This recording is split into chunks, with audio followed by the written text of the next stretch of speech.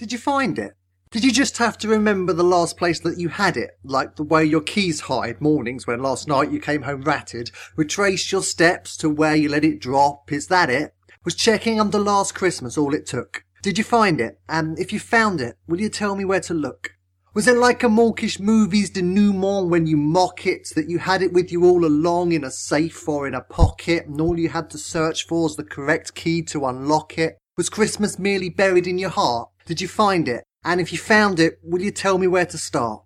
Did you have to search the past because now it's gone? Digging up a fossil like dinosaur or Dimetrodon, incongruous to the present, out of time, just can't belong? Is Christmas only real when you're a kid? Did you find it? And if you found it, will you tell me where you did? Did you get so caught up in the search you failed to notice that lurking in the background of your every anecdote is how true the you get it when you share it with someone trope is? Is Christmas found wherever the Muppets find love? Did you find it? And if you found it, will you tell me? Was finding it enough?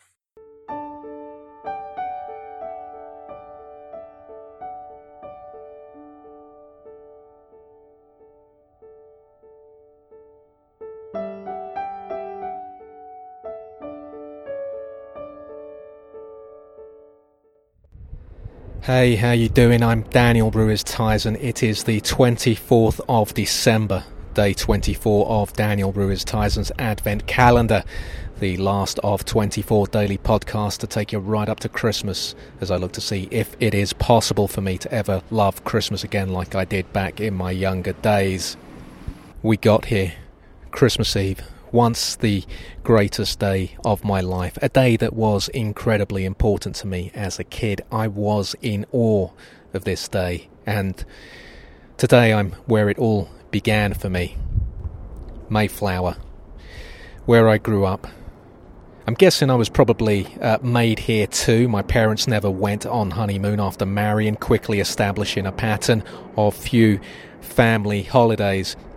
This street, these paving stones, my mum and dad would have walked through here thousands of times, and at Christmas my mum would have been struggling through Mayflower with our presents. Here the decision would have been made to go through with the unwrapped Christmas of 76. Maybe my mum questioned my dad on that, and my dad might have said something like, "I need you to back me on this, woman, stay with me on this, stay with me." I'm outside 48 Mayflower, the last house on the street on the right if you're approaching from Clapham Road. Standing right outside, the first thing I noticed is that the hedge now is massive, obscuring the ground floor. It is weird being out here. It is another life.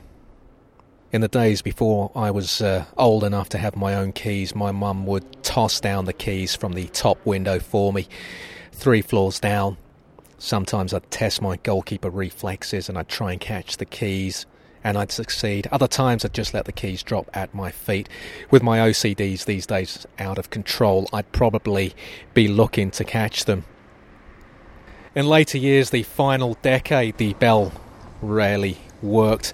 My friend Lopez and I once rewired the whole thing with the help of my downstairs neighbour. It was quite a messy business, wiring clumsily coiling its way around banisters, and after about a year it stopped working. Lopez had this whistle when he'd come round. While all my other friends would call out my name when they visited, Lopez would simply do the whistle. I could still hear that whistle. Did I find it? Christmas. Did I find it? I wondered at the start of this if it would be possible for me to fall in love with Christmas again, the way I used to love it back in my younger days. I didn't fall in love with Christmas again. Not this year, anyway. To fall in love with Christmas again after such a lengthy separation was always going to be a big ask. But we are talking again, seeing a counsellor, if you like, working out our difficulties. It's not you, it's me. There's been none of that, I'm pleased to say. It's been pretty much conflict-free. I've realised how lucky I've been to have had the Golden Age Christmases and laid the groundwork perhaps for that Silver Age. Christmas was maybe buried in my heart with the grief and the cholesterol of the recession died years. And I realised, and this was a big moment I think, that in those lost Christmases when I got swallowed up, as so many did, by the Great Recession, that it was there that I came up close to the true meaning of Christmas. And so I'm more than okay with this Christmas. In fact, I'm looking forward to it. I'm looking back at those I lost who were part of great Christmases, digging up those fossils of Christmases past, lost but never forgotten.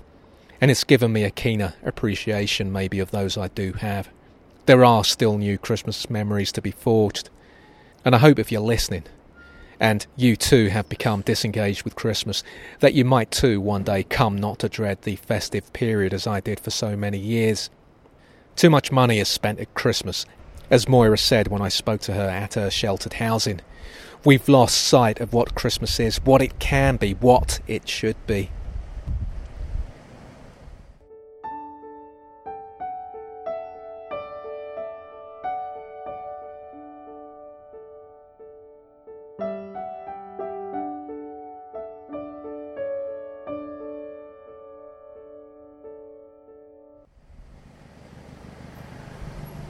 I read a review in Melody Maker once, or it might have been the NME, concerning Tears for Fears' Seeds of Love album, released in '89.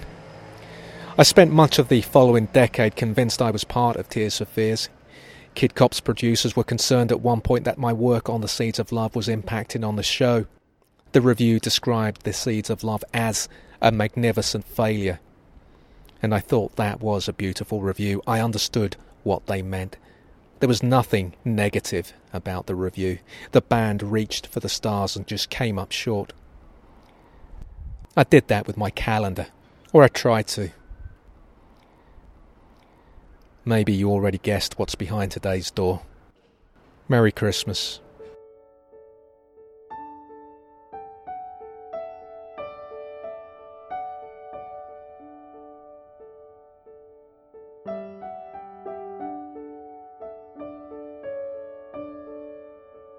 Daniel Ruiz-Tyson's Advent Calendar is a Holdfast Network production and today featured Filth D.